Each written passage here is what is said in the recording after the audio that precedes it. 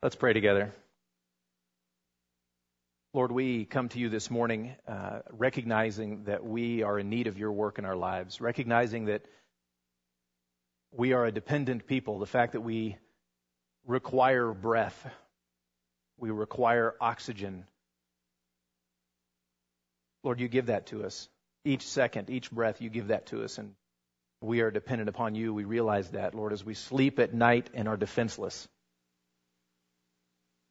We realize again that we are dependent upon you. We are a dependent people. And as we're here this morning, Lord, we need you. We need your work in our lives. We need your work this morning. Lord, we are here on your day. This is your house. These are your people. And this is your word. I pray that you, by your Spirit, would minister to us from it. Lord, we need you and we're dependent upon you this morning. Lord, I think also of the fact that it's Memorial Day tomorrow and where we remember the service members who have given their lives for our freedom, given their lives so that we can meet together without fear. We can pray together out loud without fear. We're not under oppression. We are not enslaved. We're free, and men and women have given their lives so that we can be free. And Lord, it reminds me of what Jesus said, that greater love has no one than this. Someone laid down his life for his friends. We receive that gift, and we praise you for it. And we give thanks for their protection of us, their fight for us, and their sacrifice for us. Lord, as we turn to your word this morning, and I think about our seniors who are graduating and going to be departing to various places.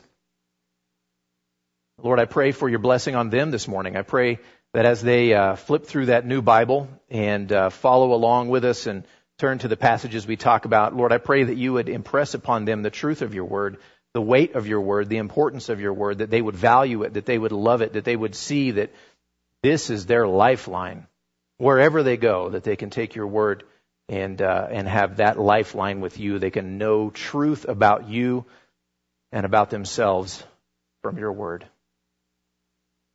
Lord, as we turn to 1 Timothy today, as we look at these topics, I pray for your blessing. I pray for your leading. I pray, Lord, that your Spirit even now would be moving in our midst, that we would be able to set aside those things that distract us, the busy week that we had, or the crazy or painful week that we had, or maybe the excitement of things upcoming, or maybe the dread of things upcoming, that we would set those things aside for a moment, that we here would focus on your word, that we would engage and interact with what you are saying to us from the Bible. Lord, help us to do that and move in our hearts by your Spirit. I pray that we would be sensitive and that we would be responsive when we do sense what you say. I pray that for myself every bit as much as for everyone else. I pray in Jesus' name. Amen. All right, we are in 1 Timothy chapter 6. Chapter 6. And we are so close to the end. The final chapter of this great book, a letter from Paul to Timothy, who's a young pastor who's ministering in this church, and he's got some issues he's got to deal with there. And so we have this letter written. And it's been encouraging for me. It's been very challenging for me. It's often called a pastoral epistle, and as a pastor, I kind of take that to heart, and so it's been very challenging to me for sure. We're going to look at a few different issues this morning at the beginning of chapter 6, and we're going to be talking about perspective. Perspective. Now, perspective is a very interesting thing. It can change the way you think about things. I remember when we were fundraising, we were just about to go overseas, and we were visiting numerous churches. I don't know how many churches we visited, probably a modest number, maybe a dozen churches. I don't know exactly. I know many missionaries visit literally 100 churches before they go overseas. We visited maybe a dozen, maybe 15. But one day we were leaving a church service, and one of my kids, as we were driving away, said, "Dad, are we famous?" I thought, "Are we famous?" And she said, "Yeah, because everywhere we go, everybody knows us.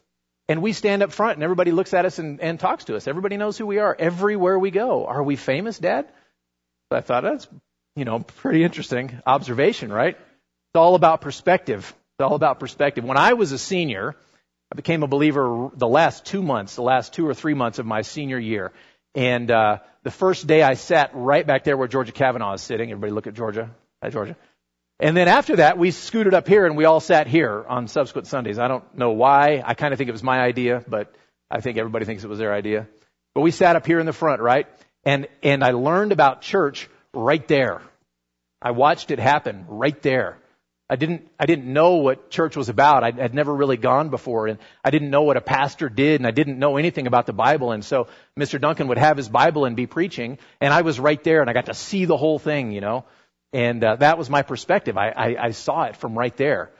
And then now, things are a little different. I have a little bit different perspective. Here I am standing up here, and I'm looking this direction. And the perspective is a little bit different. It's interesting. From sitting right there, you would never notice, for example, what I notice here, that there's a gravitational pull that direction. I don't know why, but we see people kind of being sucked back into that corner, and you can't really tell that from where you are, but I can from up here. And I think some people don't realize that something else I can see from my perspective is when you fall asleep. Because I can see that. Here. And it's just kindness that I don't say your name loudly as you fall asleep. Perspective is interesting, and sometimes changing our perspective can help us make a little bit better sense of a situation, right? And today we're going to look at 3 aspects of life to get a biblical perspective on those aspects. We're going to look at slavery, we're going to look at doctrine, and we're going to look at money. Okay, slavery and doctrine and money. Follow with me here.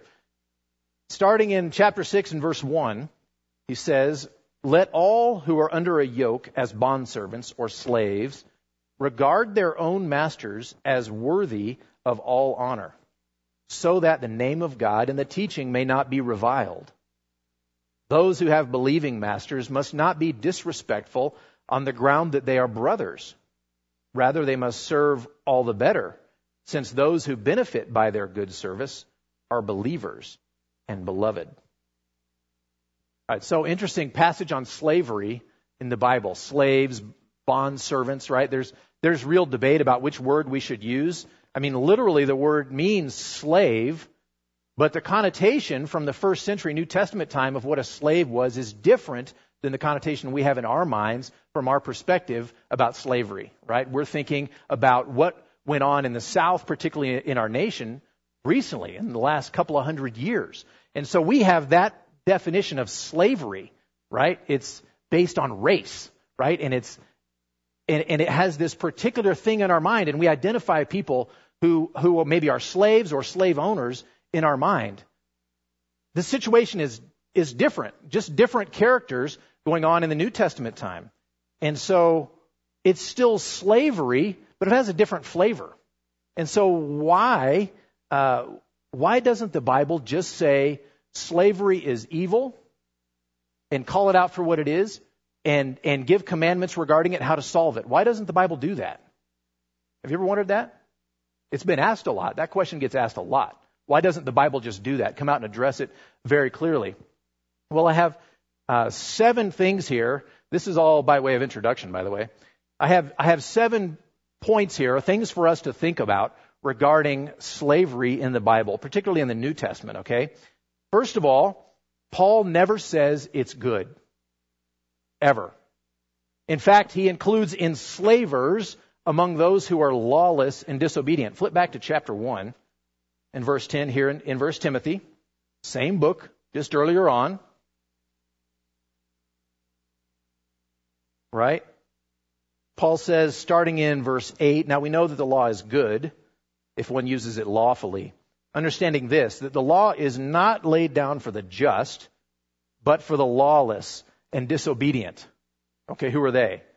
For the ungodly and sinners, for the unholy and profane, for those who strike their fathers and mothers, for murderers, the sexually immoral, men who practice homosexuality, enslavers, liars, perjurers, etc.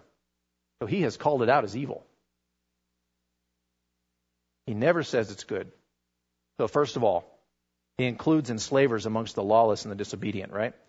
Secondly, slaves are repeatedly told to submit to their masters in the New Testament, but nowhere are masters ever told to make their slaves submit. Slaves are told to submit to their masters, but never are masters told to make their slaves submit. You follow the difference there? You see that distinction? That's important. That's going to come out in our passage. Thirdly, according to Ephesians 6:10, the gospel breaks down the social distinctions between slave and free by saying that both are subject to the same impartial divine master.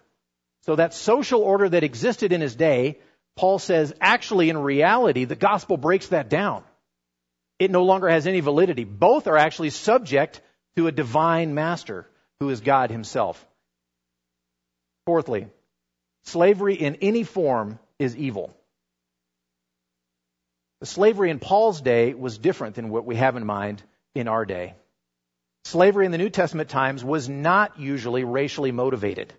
It was more the result of financial hardship or of a lost war or some sort of situation like that, some social circumstance. And slaves often chose to remain slaves for the economic security that they got out of the deal in the New Testament times. So it's a different beast, right? It's not quite what we're thinking of. It doesn't make it right, and that's not what I'm saying, but it's different than what we're thinking of. Fifthly, in 1 Corinthians 7:21, Paul tells slaves, hey, if you can get free, get free. That's what you should do. That's 1 Corinthians 7:21. Sixthly, the early church, probably you knew this, the early church thought the Lord was going to come back right away, immediately. They expected it like any day. Any day now, he's going to come back. They were anticipating very eagerly that he was going to return very quickly. And so, as a result, their major focus, their emphasis was on evangelization. It wasn't on taking a several-year process to right the social wrongs in the culture. It was more to save people out of those, to go in and evangelize and lead people to Christ, because the Lord is coming back anytime, and you may not have another chance. You need to hear this right now. So that's where their focus was. They weren't taking the long view because they thought the Lord was coming back right away. And seventhly, the book of Philemon, right? Philemon is a slave owner, and Paul is writing to him because Philemon is a Christian, Paul is a Christian, and this slave who has run away has become a Christian under Paul's ministry. And Paul is instructing these two believers, one of whom is the master and one is the slave, talking about this situation. So he writes this letter to Philemon, right? And he encourages Philemon, who's a Christian brother, he's a slave owner, he encourages him to free his slave. So everywhere, the consistent message in the New Testament is that slavery is wrong. Get free if you can. If you're a slave owner, free those slaves. That appears to be what he's saying here in Philemon. Free those slaves. But if you find yourself in slavery and you can't get out of it, submit. You need to submit in that situation. And we'll talk about why in a little bit. So those 7 points give us a little bit better idea about what was going on and why the Bible doesn't just come out and say this is the worst thing and we need to get rid of it. Paul chose to fight against the form of slavery that existed in his day on a smaller and a more personal scale, affecting change in his personal sphere, right? He wrote to Philemon and said, make this change, right? He spoke to slaves and says, if you can get free, get free. He was making change within his sphere. But let's look here at a redeemed slave's perspective. A redeemed slave's perspective, point A. He says there,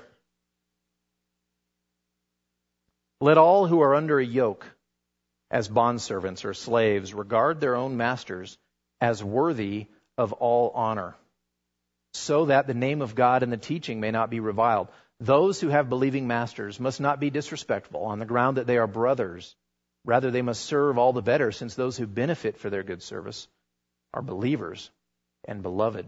You see, there's a temptation, a tendency that happens if you have one Christian. I'll use an example from today, and of course this is maybe it's just the closest we can understand right now. But in our context that we're in right now, example of you have a Christian working for another Christian. And if you're the employee who's the Christian, and you know that you're sitting right next to the guy who's your boss Monday through Saturday, and here you are on Sunday, and he's a brother in the Lord. There's a tendency, a temptation when you go to work on Monday to lower him in your estimation because you were sitting right beside him and you saw he dropped something in the offer plate, or you saw when he got baptized or whatever, right? You saw him, and so you might lower him in your estimation because, hey, he's a brother, and we're kind of equal. And so now you go to work and you kind of feel like you can buddy up with the guy because he's your brother. And so what you've done is you've taken him and lowered him in your estimation because you're brothers. You follow me? I've done this before. I've done this. I've treated my bosses differently who have been believers because they're brothers. And I can come here and sit right beside them and develop this camaraderie, et cetera. And it actually, what I end up doing at work is lowering them in my estimation. But what Paul says to do is exactly the opposite. Exactly the opposite. He says your master is a believer. Treat him with all the more respect. Submit to him all the more. Treat him with more honor because he's a brother, not less. You need to build him up. You need to treat him super well because he's a brother. Not tear him down, not lower him, but treat him all the more with greater honor. I think the point here that he's bringing out is that the nature of Christian relationships is that we are not in them for what benefit we can get out of them. Instead, we are in them for how we can benefit others. How we can benefit others. So, Christian employee with the Christian boss. Benefit your boss. Submit to him. Treat him with even greater honor and even greater respect because he's a believer. And by the way, this is the essence of what biblical Christian love is, right? It's when you do the good for someone else. When you do for someone else what is actually for their good. They may or may not perceive it as their good, but you're doing for them what is good for them. That's love. That's what love is, and that's what's to be governing even this relationship. And so this is a redeemed slave's perspective. For the Christian, all relationships should be governed by this loving, redeemed perspective. How can I benefit others? How can I benefit others? Let's look at a redeemed slave's goal. He says, so that the name of God and the teaching may not be reviled. The name of God, kind of like his reputation or his fame, right? What people hear about him, what people know about him. The name of God, so that the name of God, his reputation, and the teaching may not be reviled. Even for someone who's in such an extremely low position as a slave, for that person, God's fame and reputation are more to be protected even than personal freedom and equality. That's countercultural. That's different than the way we see the world. That's different than the way I see the world. I value personal freedom pretty highly. And he says here, no, the name of God is to be valued even above personal freedom, even above liberty, even above equality. When a Christian has a less honoring attitude because he's a Christian, Christ gets a bad name. So those times when I dishonored or lowered the honor of my bosses because they were believers, that's dishonoring to God. Because someone from the outside who's not a believer is looking at this relationship and they're saying, wow, that's the way Christians treat each other? This is the boss. He deserves a little bit of respect, and Brennan's treating that guy like they're buddies, right? He's lowered him down. So this is the way Christians treat each other. This is the way Christians view honor, right? This is what it's like to be a Christian. And you start lowering people's estimation of who God is. Start lowering his honor. You start attacking, essentially, the name of God. I'll give an illustration of this. When we lived in Chicago for the first few years we lived in Chicago, Stephanie worked in this particular company. It was a mid-sized company. I don't know, maybe 40, 50, 60 employees, something like that. And she worked on the 51st floor in the Amoco building in Chicago and overlooking the lake. It was just gorgeous. This Great place. But there were some people who worked there, not many Christians, and Stephanie definitely stood out like a sore thumb. They loved her there. It was great. They just loved having her there. She was very different. But there were some people there who were Christians. And because they were Christians, they lowered their estimation of their bosses. They cheapened the position that they held. They actually took the name of Christ and smeared it a little bit because they were Christians. Because they viewed it so clearly in their mind that, yeah, they honored the Lord, but you're just a boss. Why do I need to honor you? And they treated their bosses that way. And it's very disrespectful. And it was very clear to people around them that, wow, these are Christians? And what's the difference between Stephanie and these guys? Right? There's a big difference. There's a big difference. So the way we treat people, our attitudes, our perspectives are very important. All right, seniors, why do I have you sitting in the front? Not just so I can look at you and keep you in line. Think about this. Your attitude and your submission to authorities and employers over you impact God's reputation. So as you go to school, as you go to work, as you do the things you do, the way you treat your bosses, the way you submit in school, the way you submit to the authorities over you, impacts the way people around you view Christ. For good or for ill. And that's true of all of us, not just the seniors. It's true of all of us. When we go to work tomorrow, the way we behave impacts the way people around us view Christ. That should be a little bit sobering, right? That should be a little bit sobering. Christians have a different perspective on human social relationships and status. Those relationships and that status are secondary to God's glory. Secondary to God's glory. Move on and look at the second half of verse 2 here. Teach and urge these things, he says, if anyone teaches a different doctrine and does not agree with the sound words of our Lord Jesus Christ and the teaching that accords with godliness, he is puffed up with conceit and understands nothing. He has an unhealthy craving for controversy and for quarrels about words, which produce envy, dissension, slander, evil suspicions, and constant friction among people who are depraved in mind and deprived of the truth, imagining that godliness is a means of gain.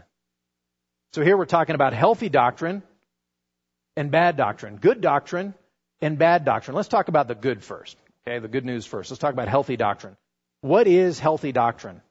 Well, first of all, he says that the false teachers are denying it there in verse 3. If anyone teaches a different doctrine and doesn't agree with the sound words of our Lord Jesus Christ and the teaching that accords with godliness, etc., right? So the false teachers are denying this stuff. So whatever it is, the false teachers are denying it. What is healthy doctrine? Sound doctrine is the way it's translated in mine. Here's what healthy doctrine is. Here's what healthy teaching, sound teaching is and what it does. It is loving and healthy, and it promotes godliness. To summarize, it's loving, it's healthy, and it promotes godliness. Remember what Paul said back in 1:5 in 1 Timothy 1 and verse 5? It says the aim of our charge is what? Love that issues from a pure heart and a good conscience and a sincere faith. That was Paul's teaching. That was Timothy's teaching. That's healthy doctrine. It produces health, right? It leads to health amongst those who hear. Healthy doctrine produces true godliness and spiritual health rather than the unhealthy controversy. That's the flip side, unhealthy controversy, right? These false teachers that Paul is talking about and that Timothy's having to deal with, they're conceited, they're self-important, they don't have any true understanding of spiritual things. Instead, they have a sick craving for controversy and they love to wrestle and wrangle over the meanings of words. They'd rather do that than talk about anything of substance. All of this produces painful and disruptive relational dysfunction. Envy, dissension, slander, evil suspicions, constant friction, right? So if you observe those things happening, you know that the teaching is lacking, right? If you're seeing envy, if you're seeing dissension, if you're seeing controversy and friction and slander and evil suspicions going on, there's very likely something wrong with the teaching, right? And that these guys exhibited this stuff. This was characteristic of their lives. He goes further. He says, in the end, this kind of controversial teaching is really only fit for those who are depraved in mind and deprived of the truth. A very poetic and dark statement. Depraved in mind and deprived of the truth. They would rather wrestle over irrelevant, sideline subjects, moot points, than deal with anything of spiritual significance. They don't have the understanding for it. They don't have the patience for it. They don't have the knowledge for it. So they're going to stick over here and talk about these things that they can argue about. At the end of verse 5, we see that what their ulterior motive is. You see the end of verse 5 there? Depraved in mind, deprived of the truth, imagining that godliness is a means of gain. Godliness is a means of gain. And we talked about what godliness is. Godliness is a word that has occurred a lot in here. Do you remember what it is? See if you can dig down deep and pull out that great definition that we gave for it. Godliness is the outworking of the things that we hold inwardly. We believe the gospel. We believe the truth about the fact that we are a redeemed people, completely by the grace of God, freely, that He would save us from this judgment that we deserve because of our sin, and more than that, that He would pile on righteousness from Christ onto us because of faith in Christ. That's what we believe inside. We believe we've been set free. We believe that we've been redeemed, that God no longer is hovering to crush us. We know that we don't deserve it. And so these things that are true inside of us as Christians begin to work their way out. And that's godliness. When you begin to treat other people the way God treated you, with mercy and with grace and with patience and with love and with kindness and with generosity. And we begin to treat other people that way because that's the way God has treated me. So our outward identity begins to conform with what is true inwardly of us, right? Our godliness. Now, if you think about it, you can't peek into my heart and see what's really in there. All you observe is the way I live my life, right? And so you make certain observations and guesses based upon the way I live my life, right?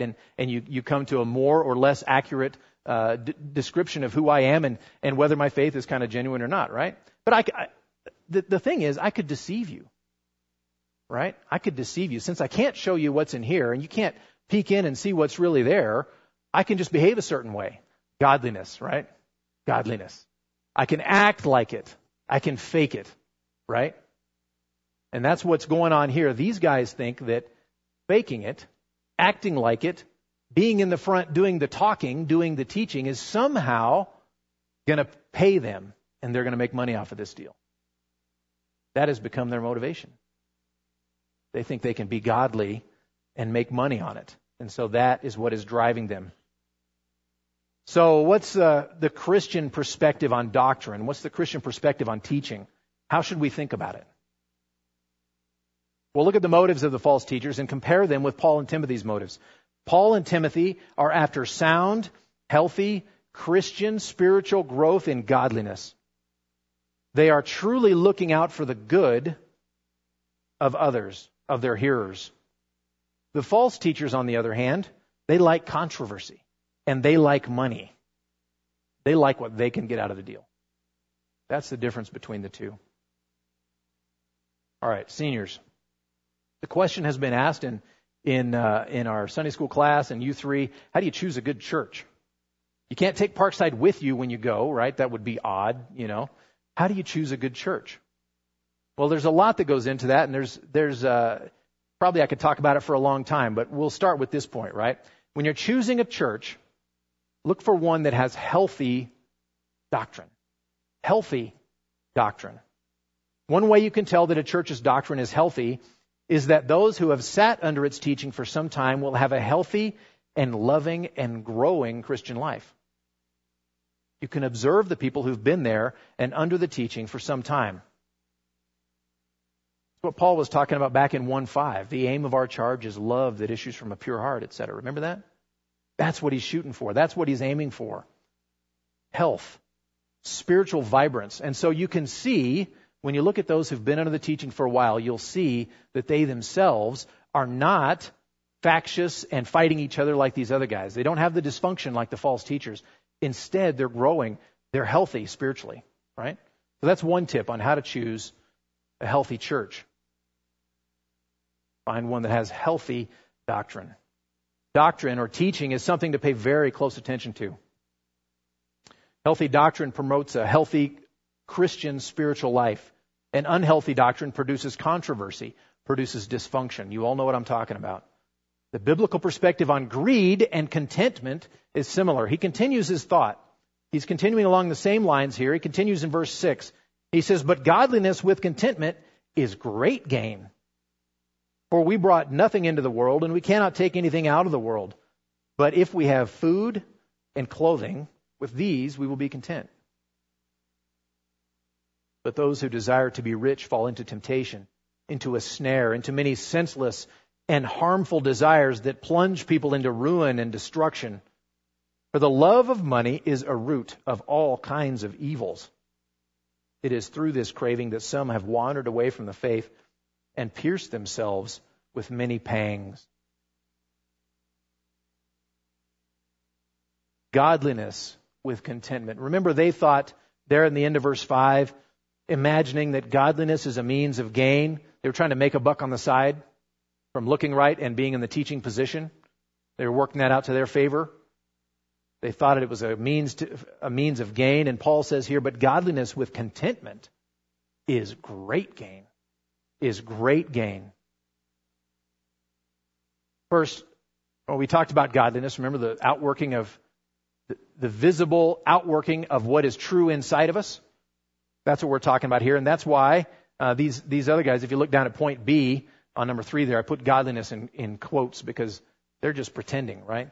But true godliness and with contentment is great gain.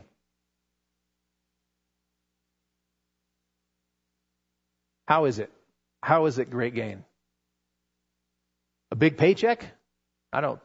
He's fighting against that, right? He's arguing against that. That's not what he's talking about. I think, first of all, there are a couple of points on this. First of all, the content person who understands what Job said in Job 121, which I'm sure you all have memorized, right? Job 121? You can just quote that. Awana probably doesn't do this one. Naked I came from my mother's womb, and naked shall I return. There's a lot of instruction there. The content person understands that. And so, because of that, he doesn't waste his life in pursuit of things that he can't take with him anyway. Right? I was born naked, and that's how I'm going to return. Nothing's going with me. I can't take any of it with me. So why waste my effort accumulating things in this life that I'm going to have to leave behind anyway? That's the first piece of wisdom there. The second one is that the content person dodges the colossal destruction that follows greed. Did you hear how the last part of that passage went? It was not good news, right? It was like watching the news. Downhill. It got worse and worse and darker, the things that are happening here. He says in verse 8, but if we have food and clothing, with these we will be content. But those who desire to be rich fall into temptation, into a snare, into many senseless and harmful desires that plunge people into ruin and destruction. For the love of money is a root of all kinds of evil. It is through this craving that some have wandered away from the faith and pierced themselves with many pangs. That's dark. I don't want anything to do with that. I don't want anything to do with that. And so the person who is content with what he has dodges all of that stuff. All of those frightening things that are right there that should put us on our guard and should make us wary. The content person just sidesteps all of that and can go right around it. They don't have to deal with it. Godliness with contentment is great gain. Now, something we need to talk about here. I haven't talked about it yet. But how does one become godly? How does one become godly? Is it to get your act in order? Is it to make the outward show very clear for everybody so that you will all draw the correct conclusion that, yes, I'm a Christian because look at Brennan's behavior? Is that how one becomes godly? True godliness starts with the inside. It starts with what is in here, what's true inside of us. I said it's the outworking of the inward truth. Well, if the inward truth is not there or the inward truth is screwed up, the outworking doesn't really matter. You see, we are guilty. I am guilty. That needs to be a bottom line. in my heart, in my inward truth, I know that I cannot measure up. And it's not because I don't have enough time to do enough good works. A big part of the problem is that I'm a sinner, and so even the good stuff that I do is tainted with my sin. And so even stuff that I think is, I'm piling up good stuff, it's actually all tainted and poison. I'm piling up bad stuff. Now, of course, someone who's not a believer, who gives money to charity and helps people out and is a surgeon and saves people's lives, that's all good stuff, right? That's all good stuff. I'm not saying that that it's the same as Hitler, but that stuff is tainted somehow by the sin that's in our hearts. The things that we do, even though they look good, and yes, they are good, but when you compare them to God's standard of perfection, God's standard of purity, and what He demands of us, it's tainted. It's tainted, so we don't get to count it in the positive column. So I end up with nothing in the positive column and a mountain of stuff in the negative column. And so that's a bottom line truth of me. And God, who's holy, judges sin. And I'm in a bad spot. And this is where the good news of trusting in Christ, of looking at that and saying, there is no way I can resolve that issue. There is nothing I can do about that. No amount of work is going to produce anything in the positive column. It's only going to produce more in the negative column. And so it's not just that I don't have enough time to do the work that I need to do. I'm not doing the work that I need to do, and there's no way I can. And so Christ, born in this world as a man, sinless, always obedient to His Father, perfectly righteous, died in my place to pay for this mountain of stuff and to give me His entire column of righteousness. That's the exchange that happens. That's what happens. And so that's the inward truth that I'm talking about. And when that becomes an inward truth, when you realize I need to trust in Jesus, I need to trust Him for His sacrifice, paying the penalty for my sin, and accept His righteousness, and in that way I can be made right with God, and in only that way, there is no other way I can be made right with God, then we've begun. And that inward truth begins to live itself out in your life. You are different. You treat people differently, etc. You relate to the world differently. That's how godliness starts. It starts from within. It starts from that truth.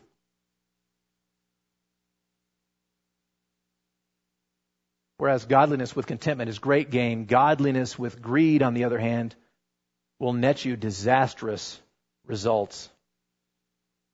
Some people think that acting like a good Christian, appearing to be godly, is a way to make money. You see it all the time, and there are scandals that we've heard about for decades connected with this. These guys love money and they want to be rich. And that's one of their chief motivations for doing ministry, is to get rich. Godliness with greed, disaster. Now let's look at the root and the fruit. The root, he says, the love of money is a root of all kinds of evil. We should all memorize that correctly, by the way. It's not money is the root of all evil. That's not what it is, right? It's the love of money is the root of all kinds of evils, right? Not every single evil that exists in the world is there because of money or because someone loved money, but all different kinds of evils. And you can look in your own life, if you're honest, and observe that same thing. The love of money is a root of all kinds of evils. And what's the fruit? Well, I'll go through it quickly here. Temptation, a snare, many senseless and harmful desires which produce ruin and destruction. And some have wandered away from the faith, and they've pierced themselves with many pangs. There's the fruit. We don't think about that usually when we start slipping into loving money. We just think about the good stuff it can get us and not understand the fruit that comes with it. So what's a biblical perspective on money? Well, God and His kingdom make up the bottom line in our lives. Our fiscal bottom line is not the bottom line of our lives. If it is, we are confused and screwed up, and we're inviting these sorts of things, right? We get them confused, we get them switched around, we can expect the life-devastating fruit of temptations, of harmful desires, of ruin, of destruction, etc., that he talks about. So seniors, the love of money is a root of all kinds of evils. First, we can't take our possessions with us into eternity. So why spend our brief time here on earth accumulating them? Seems like a waste of time to me, and it is. Number two, in fact, seeking to accumulate wealth in this world could very well dangerously distract you from ever pursuing God's kingdom in the first place. If those desires become greater than your desires to pursue God at all, what do you think you're going to do in your life? What do you think is going to be produced? If this temptation, if this desire competes more and more, and you give it more of your attention, you give it more of your time and more of your talents and everything like that, this one decreases and this one increases. This becomes your God and leads to the destruction that we talked about. So the bottom line in our lives has to be God's glory, has to be us seeking after Him. That's what we got to seek out. Don't be distracted by this other stuff. It's easy to get distracted in this regard because life is easier with money. Seems like. Man, it comes with a heavy price. It comes with a heavy price. There is great gain with godliness, with contentment. If we have food and clothing, with these we will be content. As Christians, we've been set free from the lie that this world is all there is. We know about eternity. We know all that's offered for us in God's presence for eternity. I was reading in Psalm 16 this morning, in your presence there is fullness of joy. At your right hand are pleasures forevermore. So let's live our lives trusting that those words are true and do like Jesus said, seek first His kingdom and His righteousness, and all these things will be added to us. So in conclusion, slavery. I didn't deal with it super thoroughly. I was trying to move a little more quickly through this. But as Christians, we are not in our various relationships, different kinds of relationships. We are not in them, even the difficult ones, like a slave's relationship with his master. We are not in those relationships for what we can get out of those relationships. We are in those relationships not for ourselves. We are in it for the other person. As believers, we are in them for the good of the others and for the glory of God. So think about the various relationships that you have. And some of them are probably not easy. But if you can switch your mind in that relationship so that you're not trying to get the best you can out of that relationship for yourself, but instead do the best for the other person, that will make some changes in your thinking.